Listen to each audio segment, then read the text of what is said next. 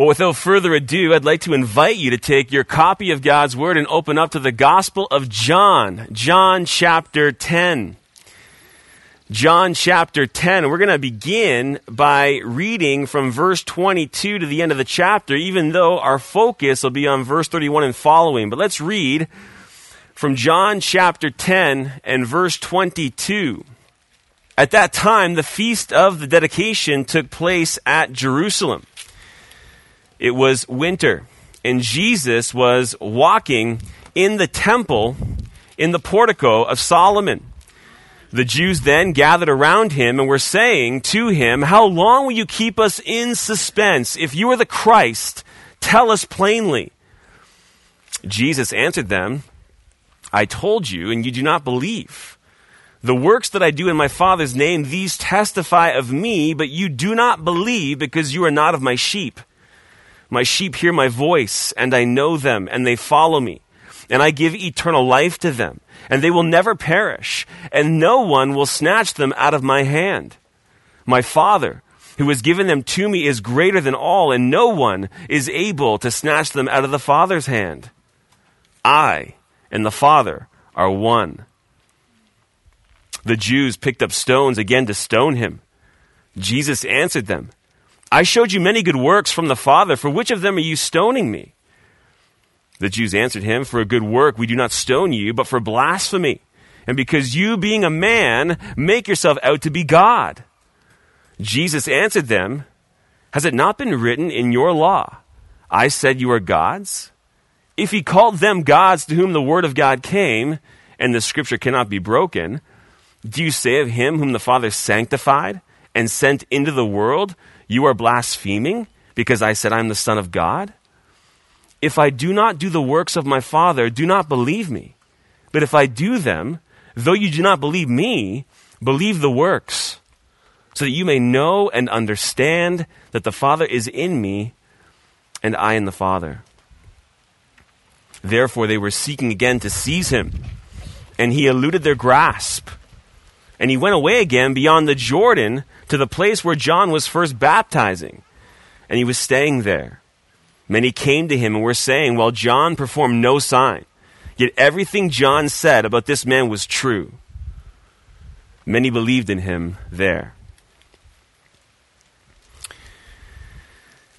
Well, I think we can say that it's somewhat difficult to get the ruling class to judge justly, to assess the facts as they are, to rule in accordance with the law, to render judgment without bias and agenda. Listen to the words of Habakkuk. Quote, "The law is ignored and justice is never upheld. For the wicked surround the righteous, therefore justice comes out perverted." That was true in Israel's day, throughout Israel's history, and sadly, it's true even in our day. But the greatest act of injustice and perversion of law in all of human history took place against the Lord Jesus Christ, who, though being entirely without sin, was treated as a criminal, even suffering a criminal's death. Injustice, which Jesus received at the hands of the ruling class of his day. And that's where we find ourselves in the Gospel of John, in the midst of a heated exchange between Jesus and the religious establishment. In fact, it's so heated that for the third time in John's Gospel, they're about to stone him to death. Their minds are made up. The facts are irrelevant. Jesus is a threat to their operation, and they want him dead. And so they surround him and press him as to whether or not he's the Christ, and they want him to state it plainly. Yes or no? Are you the Christ? But this isn't honest inquiry. There's nothing objective about this. This is all about securing what they need to put him to death. They want him to indict himself. And Jesus has already declared he's the Christ. He declared it in John 5:39 when he said, "You search the scriptures because you think that in them you have eternal life. It is these that testify of me." He declared it in John 5:46 when he said, "If you believe Moses, you would believe me, for he wrote about me." He declared it in John 8:12 when he said, "I am the light of the world," connecting himself, even declaring himself the fulfillment of Isaiah's prophecy concerning the light of the world.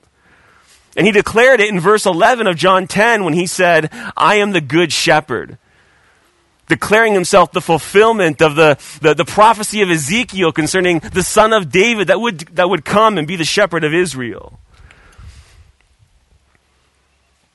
But Jesus went even beyond that. He not only claimed to be the Christ, he claimed co-equality with God. He did so back in John 5:17 when he said, "My Father is working until now, and I myself am working," making himself equal with God.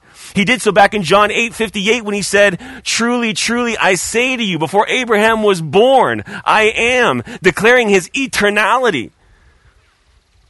And he does so here in John 10:30 when he says, "I and the Father are one," making himself out to be God.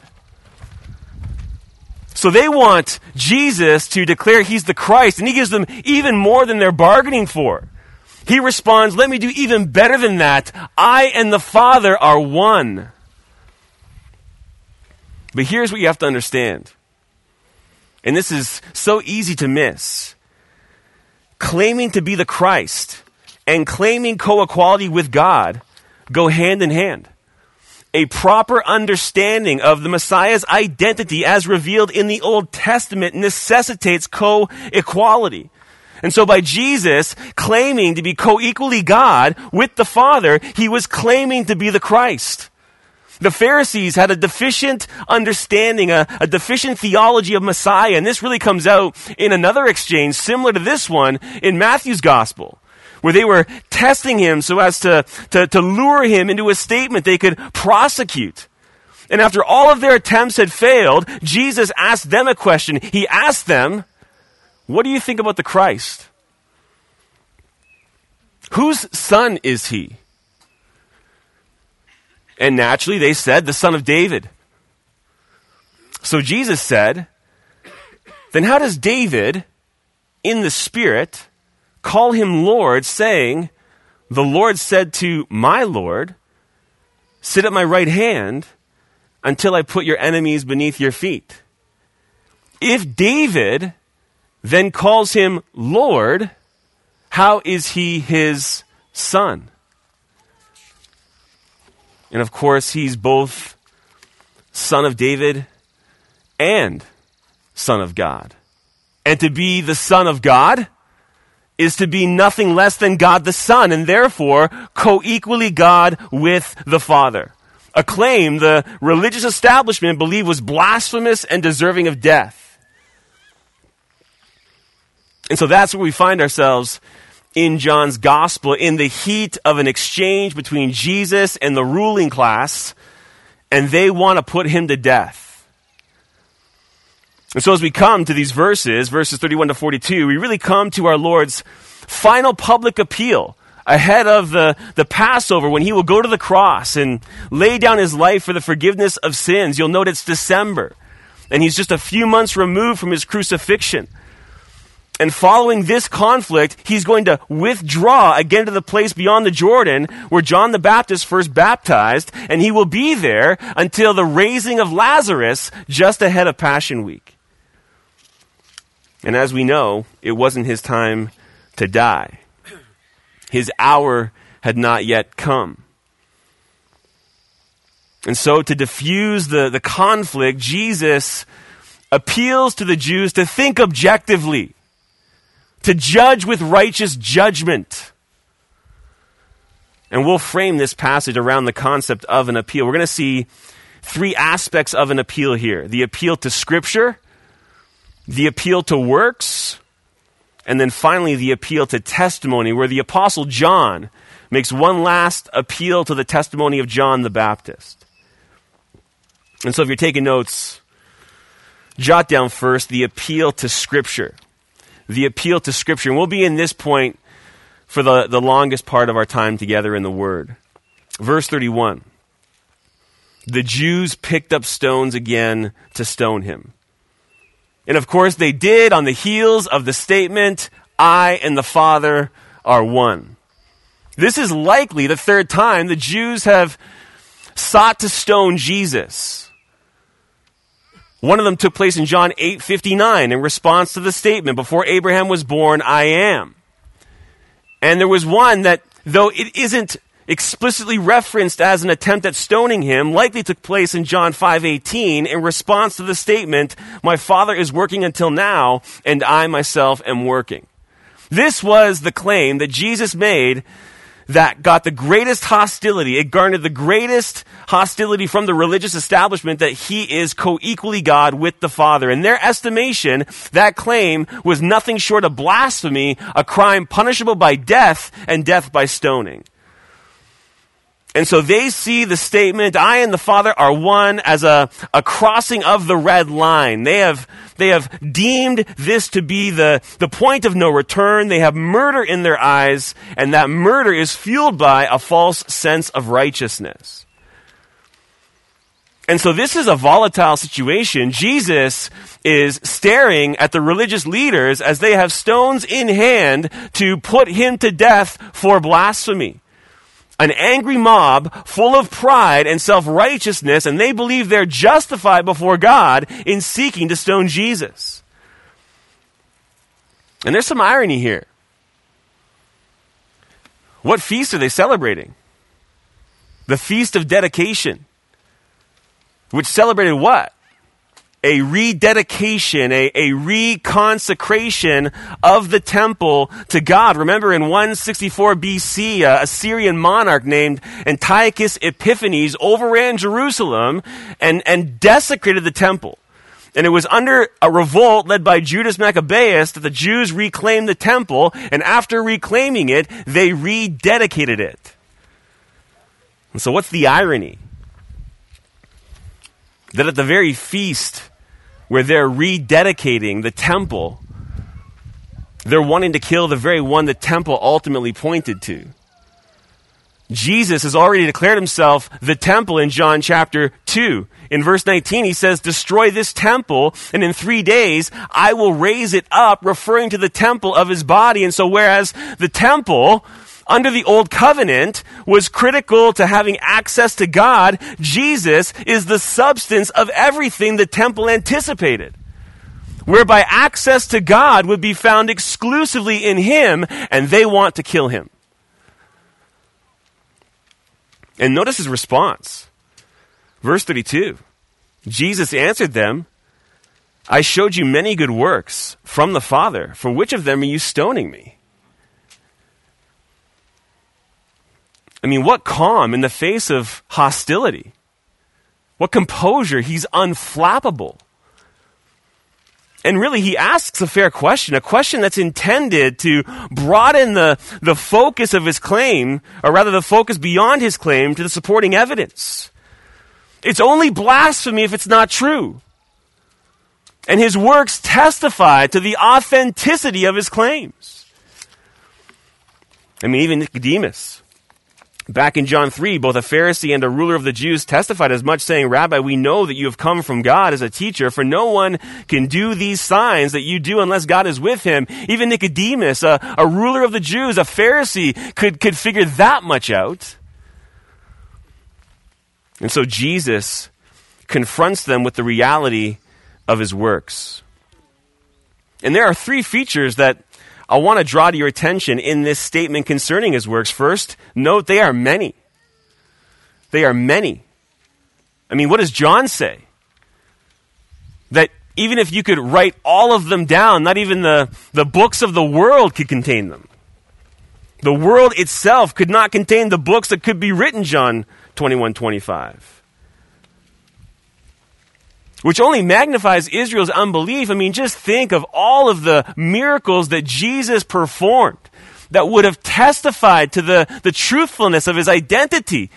And they rejected him all the same. I mean, the unbelief is unbelievable. And so his works were many, Second, his works weren't just many, they were good. A word that means beautiful, of excellent moral quality. I mean, just think, he restored limbs.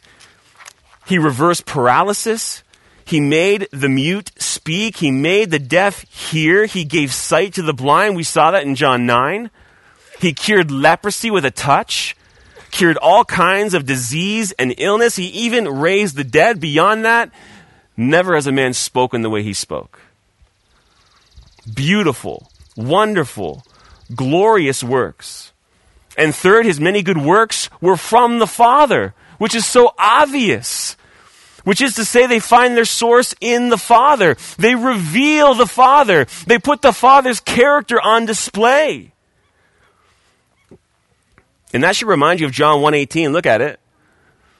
Jesus is narrating the Father to us. He is revealing the Father. He's putting the Father's character on display. And the Apostle John makes this statement in John 1:18. No one has seen God at any time. The only begotten God who is in the bosom of the Father, referring to the Son, he has explained him. The Son is exegeting the Father to us. He is making the Father known. He's revealing the character and likeness of the Father. And really, there's an amazing contrast as you consider Jesus and his works and the Jews, the religious leaders and their works. The works of Jesus reveal the characteristics of his Father, and his works are of excellent moral quality. In stark contrast, the works of the Jews reveal the characteristics of their father, and their hearts are full of what? Murder.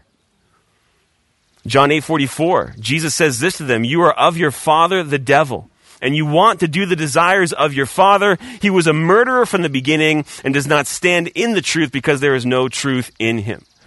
The works of Jesus validate his sonship to the Father, and the works of the Jews validate their sonship to Satan. So Jesus confronts the Jews with the reality of his works, that they might consider what his works say about his identity, since they so obviously authenticate his claims. Look at verse 33. The Jews respond, "For a good work we do not stone you, but for blasphemy, and because you, being a man, make yourself out to be God." So note there, they don't deny the quantity of his works, nor do they deny the quality of his works. In fact, they don't even deny that his works are from the Father. Instead, they're fixed on one issue: blasphemy. Because again, in saying, "I and the Father are one," they rightly conclude he is making himself out to be God. Now notice something. They affirm the humanity of Christ. They say, "Because you being a man." So there's no question about his humanity. Jesus is true man. Their issue is with his deity. They believe he's making himself out to be God, when in reality, he isn't God. And the irony is this, that for the astute reader of John's gospel, he has always been God, and he made himself man.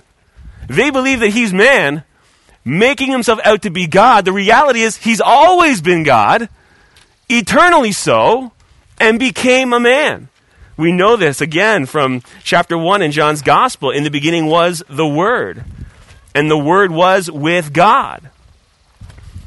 And the Word was God, and the Word became flesh and dwelt among us. And so Jesus is going to make them think.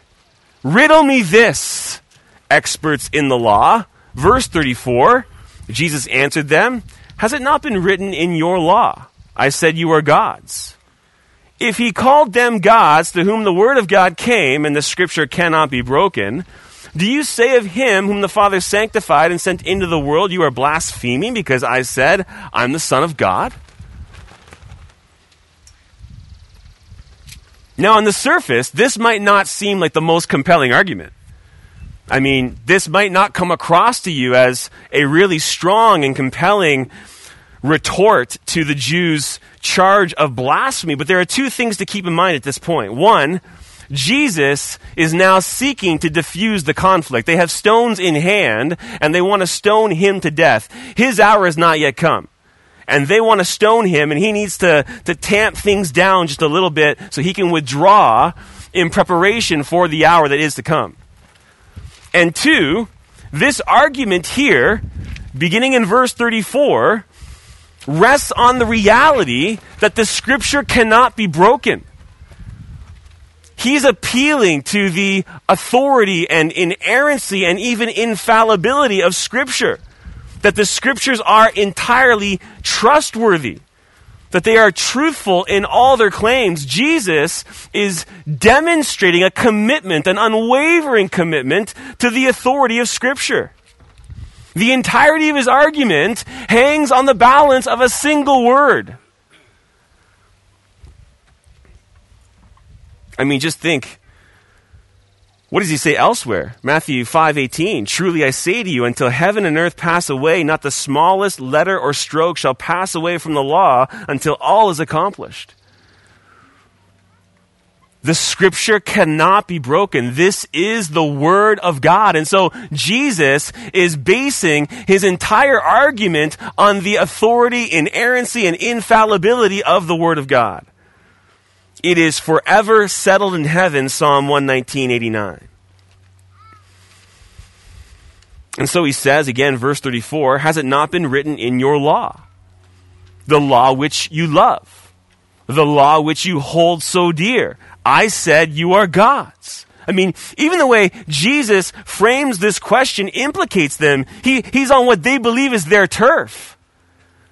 They're the so-called experts in the law, and so Jesus is putting their expert status to the test. And what does he quote? He quotes Psalm 82 and verse 6. A psalm which addresses the judges of Israel as gods, even as sons of the Most High. An address made all the more startling in light of the fact that the psalm addresses how corrupt they are. In fact, you got to turn there. Turn to Psalm 82 for a moment. And as you look at Psalm 82, and we'll read the entire psalm, which isn't that lengthy, you can see how even the context of Psalm 82 dovetails nicely with the Gospel of John, and specifically where we are in John's Gospel. I mean, look at verses 1 and 2, for example. Psalm 82, verse 1. God takes his stand in his own congregation.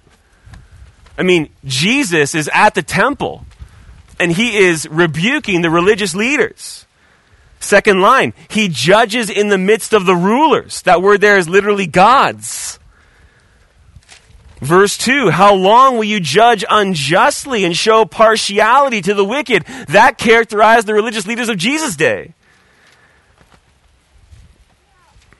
Look at verse 3, vindicate the weak and fatherless. Do justice to the afflicted and destitute. Rescue the weak and needy. Deliver them out of the hand of the wicked. What did they do with the man born blind? Jesus heals the man. What did they do when he confessed Christ? They put him out. They excommunicated him. I mean, this is describing the religious leaders of Israel at Jesus' day. Verse 5. They do not know, nor do they understand. They walk about in darkness. Think of the language of darkness in the Gospel of John. All the foundations of the earth are shaken. Verse 6, I said you are gods, referring to these rulers, these judges, and all of you are sons of the Most High. Nevertheless, you will die like men and fall like any one of the princes. And so judgment is coming. Arise, O God, judge the earth, for it is you who possesses all the nations.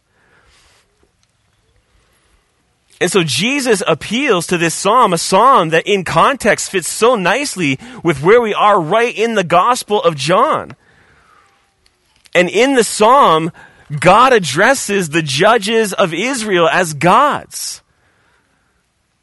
in spite of the fact that they were evil and corrupt. And so here's the argument. If God addresses the corrupt rulers and judges of Israel as gods, even as sons of the Most High, how can you charge the one whom he sanctified and sent into the world as a blasphemer because he said, I am the Son of God? Since Scripture cannot be broken, and given the excellent moral quality of the works that Jesus did, I mean, the argument is from the lesser to the infinitely greater. And I want to point out three features of this statement back in John 10 that Jesus makes in this argument. One is that though they're attempting to re-sanctify the temple, these fallen human vessels, Jesus had been personally sanctified by the Father. And I say it that way for effect. Personally set apart. They want to set apart and reconsecrate the temple as fallen, wicked, corrupt rulers. Jesus has been sanctified and set apart by the Father himself. Second, Jesus has been sent into the world. What does that imply? Pre-existence. That he existed prior to being sent. And then third, I want you to notice this. Jesus equates his status as being co-equally God with the Father with his identity as the Son of God. Look at that. That's the way the whole argument ends. Because I said I am the Son of God. What was the statement that ultimately launched the whole issue?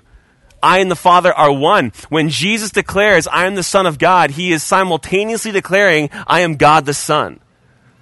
There's your proof text. If you've ever wondered whether the Son of God necessitates deity, it does right here on the lips of Jesus. To be the Son of God is to be God the Son. And so this is masterful, what Jesus does here. His calm, his composure, the argumentation. He gives them a riddle to put them on their heels a little bit, to tamp things down as far as the intensity of the whole thing. It's marvelous. And I want to give you just two brief points of application. One, who is it that's guilty of blasphemy here? It's the religious leaders. Who are they blaspheming? Both God and his Son. To blaspheme the Son of God is to blaspheme the Father. The ones that are guilty of blasphemy are the religious leaders of Israel. Which means what? They're guilty of their own charge. And beloved, that principle is on display over and over and over again in our day. The accusation oftentimes being levied against someone else is the very accusation the person leveling the accusation is actually committing even in the moment they make the accusation. The accuser is often guilty of their own accusation. And two, what does Psalm 82 teach? It addresses judges. It addresses the corruption of those judges. And what does it say about the way that corruption ends? Judgment. Every single judge on this earth who functions as a judge and renders judgment will be subject to a final judgment for every judgment they make. Every single judge and every judgment will be accountable for every act of judgment they render as judge. And so take courage, beloved. At the end of the day, the score gets settled, the books get balanced. God is going to bring justice to everything. Amen? So that's the appeal to Scripture. And tempers the moment just enough for another appeal. They're on their heels just a little bit, processing this riddle. And then Jesus, having them now in that place, makes a more direct appeal to his works. And obviously some of the ground for this has already been laid in point 1. And so secondly, jot this down, the appeal to works. The appeal to works. Verse 37. If I do not do the works of my Father, do not believe me. But if I do them, though you do not believe me, believe the works. Look, if Jesus could provide no supporting evidence, if Jesus didn't have works to authenticate his claims, if everything was riding on his declaration that I and the Father are one, then they would be justified in their unbelief. But since he does do the works of the Father, and since his works are marvelous and many and of excellent moral quality, their unbelief is inexcusable. And so he appeals to his works. You're taking offense at me and my claims. Assess the works. What do the works say about my identity? What do they say? Well, one, they say he's the Father's representative. Look at the middle of verse 25. The works that I do in my Father's name, these testify of me. Jesus did what he did in the Father's name. That's the language of an ambassador, a representative. He is on earth representing the Father. Two, that the Father is the source of his works. We saw that in verse 32. Jesus says, I showed you many good works from the Father. And so since the Father is the source of the works, the Father is working through the Son. As Jesus does what he does, the Father is working through him. And three, his works demonstrate that the Father and the Son are in union together. This comes out in the next part of verse 38. So that you may know and understand that the Father is in me and I in the Father. Really a statement that you're going to see in a moment is entirely consistent with the statement that I and the Father are one. And so if the Jews would deal honestly and objectively with the facts, they would see that Jesus is undeniably from the Father, his representative, that he is in the Father and the Father in him. That the Father is the very source of his works. And that on account of recognizing that they would come to know and understand all of this. Jesus is appealing to the works as evidence, and the evidence is undeniable. And so again, second part of verse 38, so that you may know and understand that the Father is in me and I in the Father. This is literally so that you may know and continue knowing. And we could ask the question, know and continue knowing what? And here we're going to park for a little bit, that the Father is in the Son and the Son in the Father. Or you could say it like this, that the Father is in Jesus and Jesus in the Father, where in language is the language of union. And so you have two distinct persons, the Father and the Son, who possess the same divine essence because there's only one divine essence, and are in union with one another, both co-equally God and one with each other. Now, this language comes up again in John 14, and I want you to turn there. Because you're going to see that Jesus builds on this notion of being one with the Father. And this comes in the exchange with Philip. Philip's being slow to believe. He's asking Jesus to show them the Father. And Jesus is going, Philip, you don't get it, do you? Verse 10, do you not believe that I am in the Father and the Father is in me? The words that I say to you, I do not speak on my own initiative, but the Father abiding in me does his works. Verse 11, believe me that I am in the Father and the Father is in me. Otherwise, believe because of the works themselves. The works that Jesus did testify that the Father is in him and he in the Father. And Jesus, even here in John 14, begins to expand this idea. Look at verse 20. It says, in that day, referring to the sending of the Spirit, you will know that I am in my Father, and note this, and you in me, and I in you. And so not only is the Father in the Son and the Son in the Father, but we too, as you know, are in the Son. We have union with Christ. When you read through the New Testament and you see all of the statements about being in Christ, that's union with Christ. But Jesus goes even a step further in John 17. Turn there.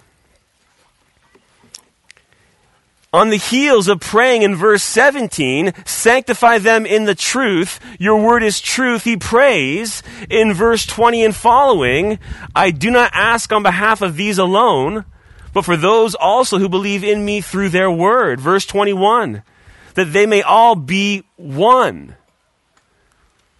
Even as you, Father, are in me and I in you. We've seen that already. But know this, that they also may be in us, so that the world may believe that you sent me.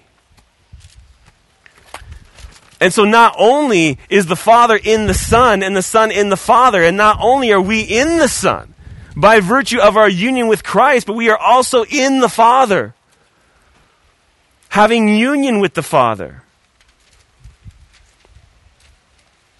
A union that speaks to oneness.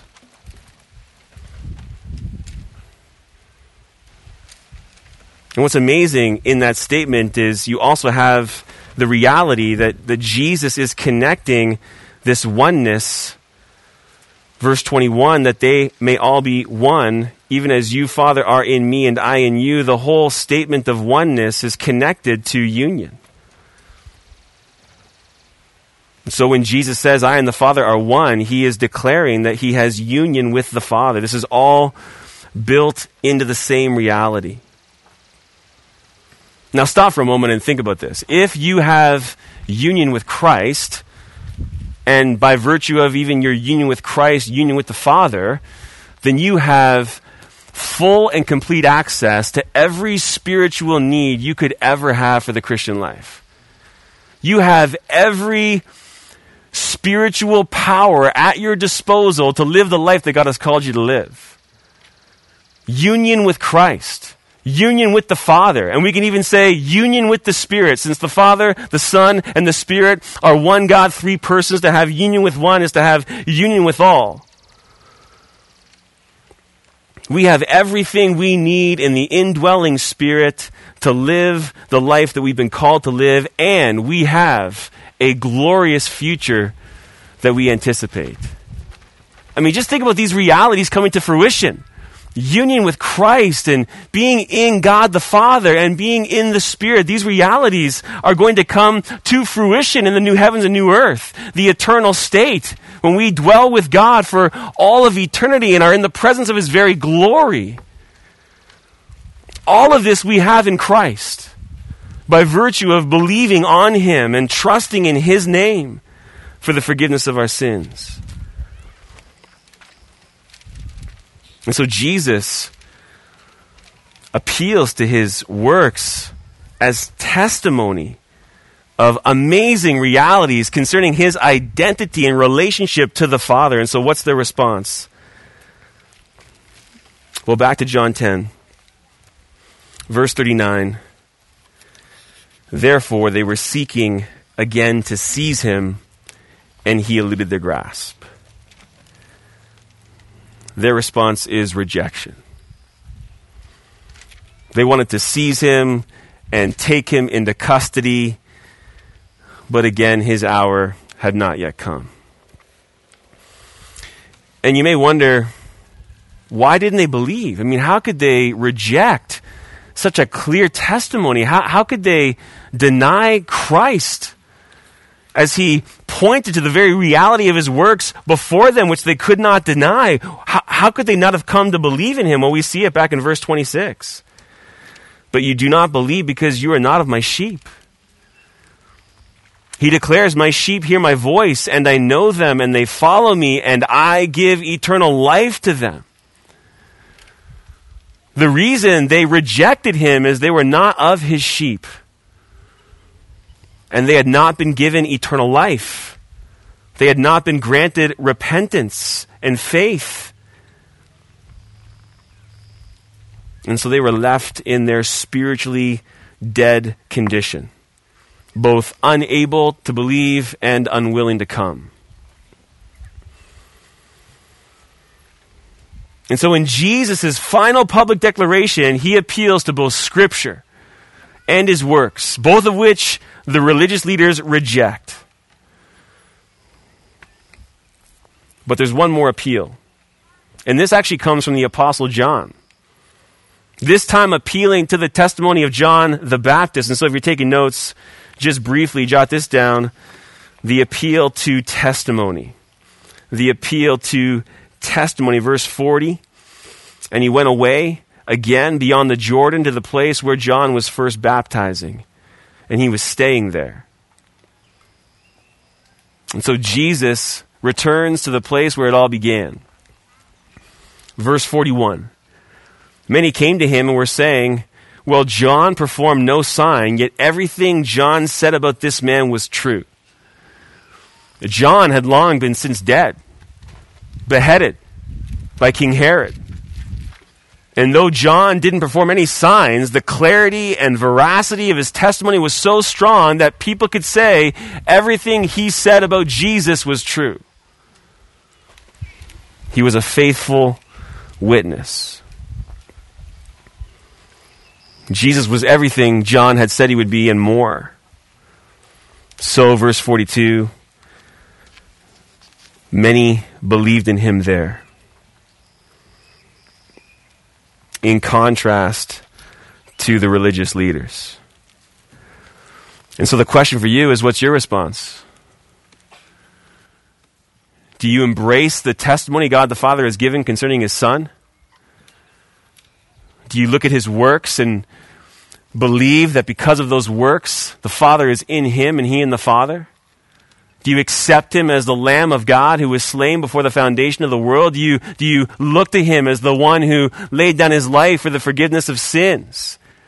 Do you confess him as the one who conquered the grave, rising on the third day? Do you recognize him to be the one that is now seated at the Father's right hand, awaiting that time when he would return to bring judgment upon the ungodly?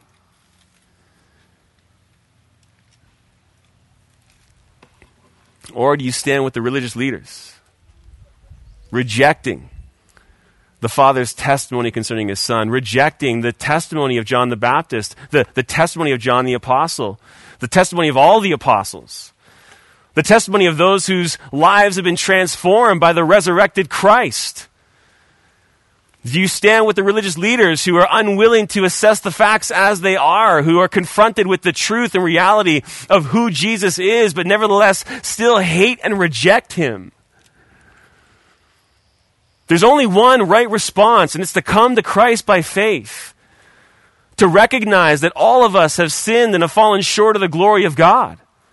And that without the righteousness of Christ, you will stand before him on the day that you die and give an account for your life with no coverage, with nothing to appeal to. And you'll be under the judgment of God, where every violation of his law will be brought to account. And the just judgment of sinning against a holy God is an eternity in hell. You don't want to go into that moment without the righteousness of Christ. And if you would believe on him, if you would look to Jesus and embrace him as your Lord and Savior, if you would trust in him for the forgiveness of your sin, you will be given a righteousness not your own. It will be counted to you. And you will stand before God holy and blameless. And when it's time to face the judgment, you will make one appeal, and it will be to the righteousness of Christ. And so I would just urge you today to believe on his name, be reconciled to God. The Father sent his Son to be the Savior of the world, and if you would trust in him, you will be saved. And so look to him this day and experience the forgiveness of sin and regeneration and come into this glorious union with God the Father, God the Son, and God the Holy Spirit.